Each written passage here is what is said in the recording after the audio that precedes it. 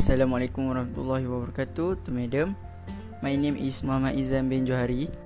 So today I want to talk about a big experience that had impact in my life, which is when I was 13 years old, I attend an interview in my school, which is orchestra interview.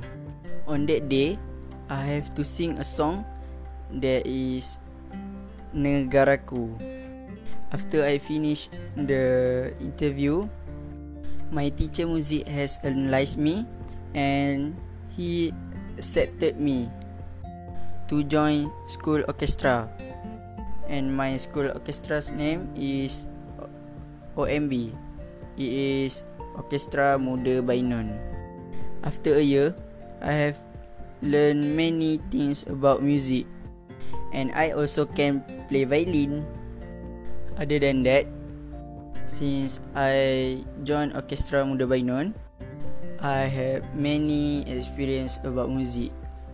There is, I have performed in front of Sultan Nazrin, and I have performed in front Agong. And because of that,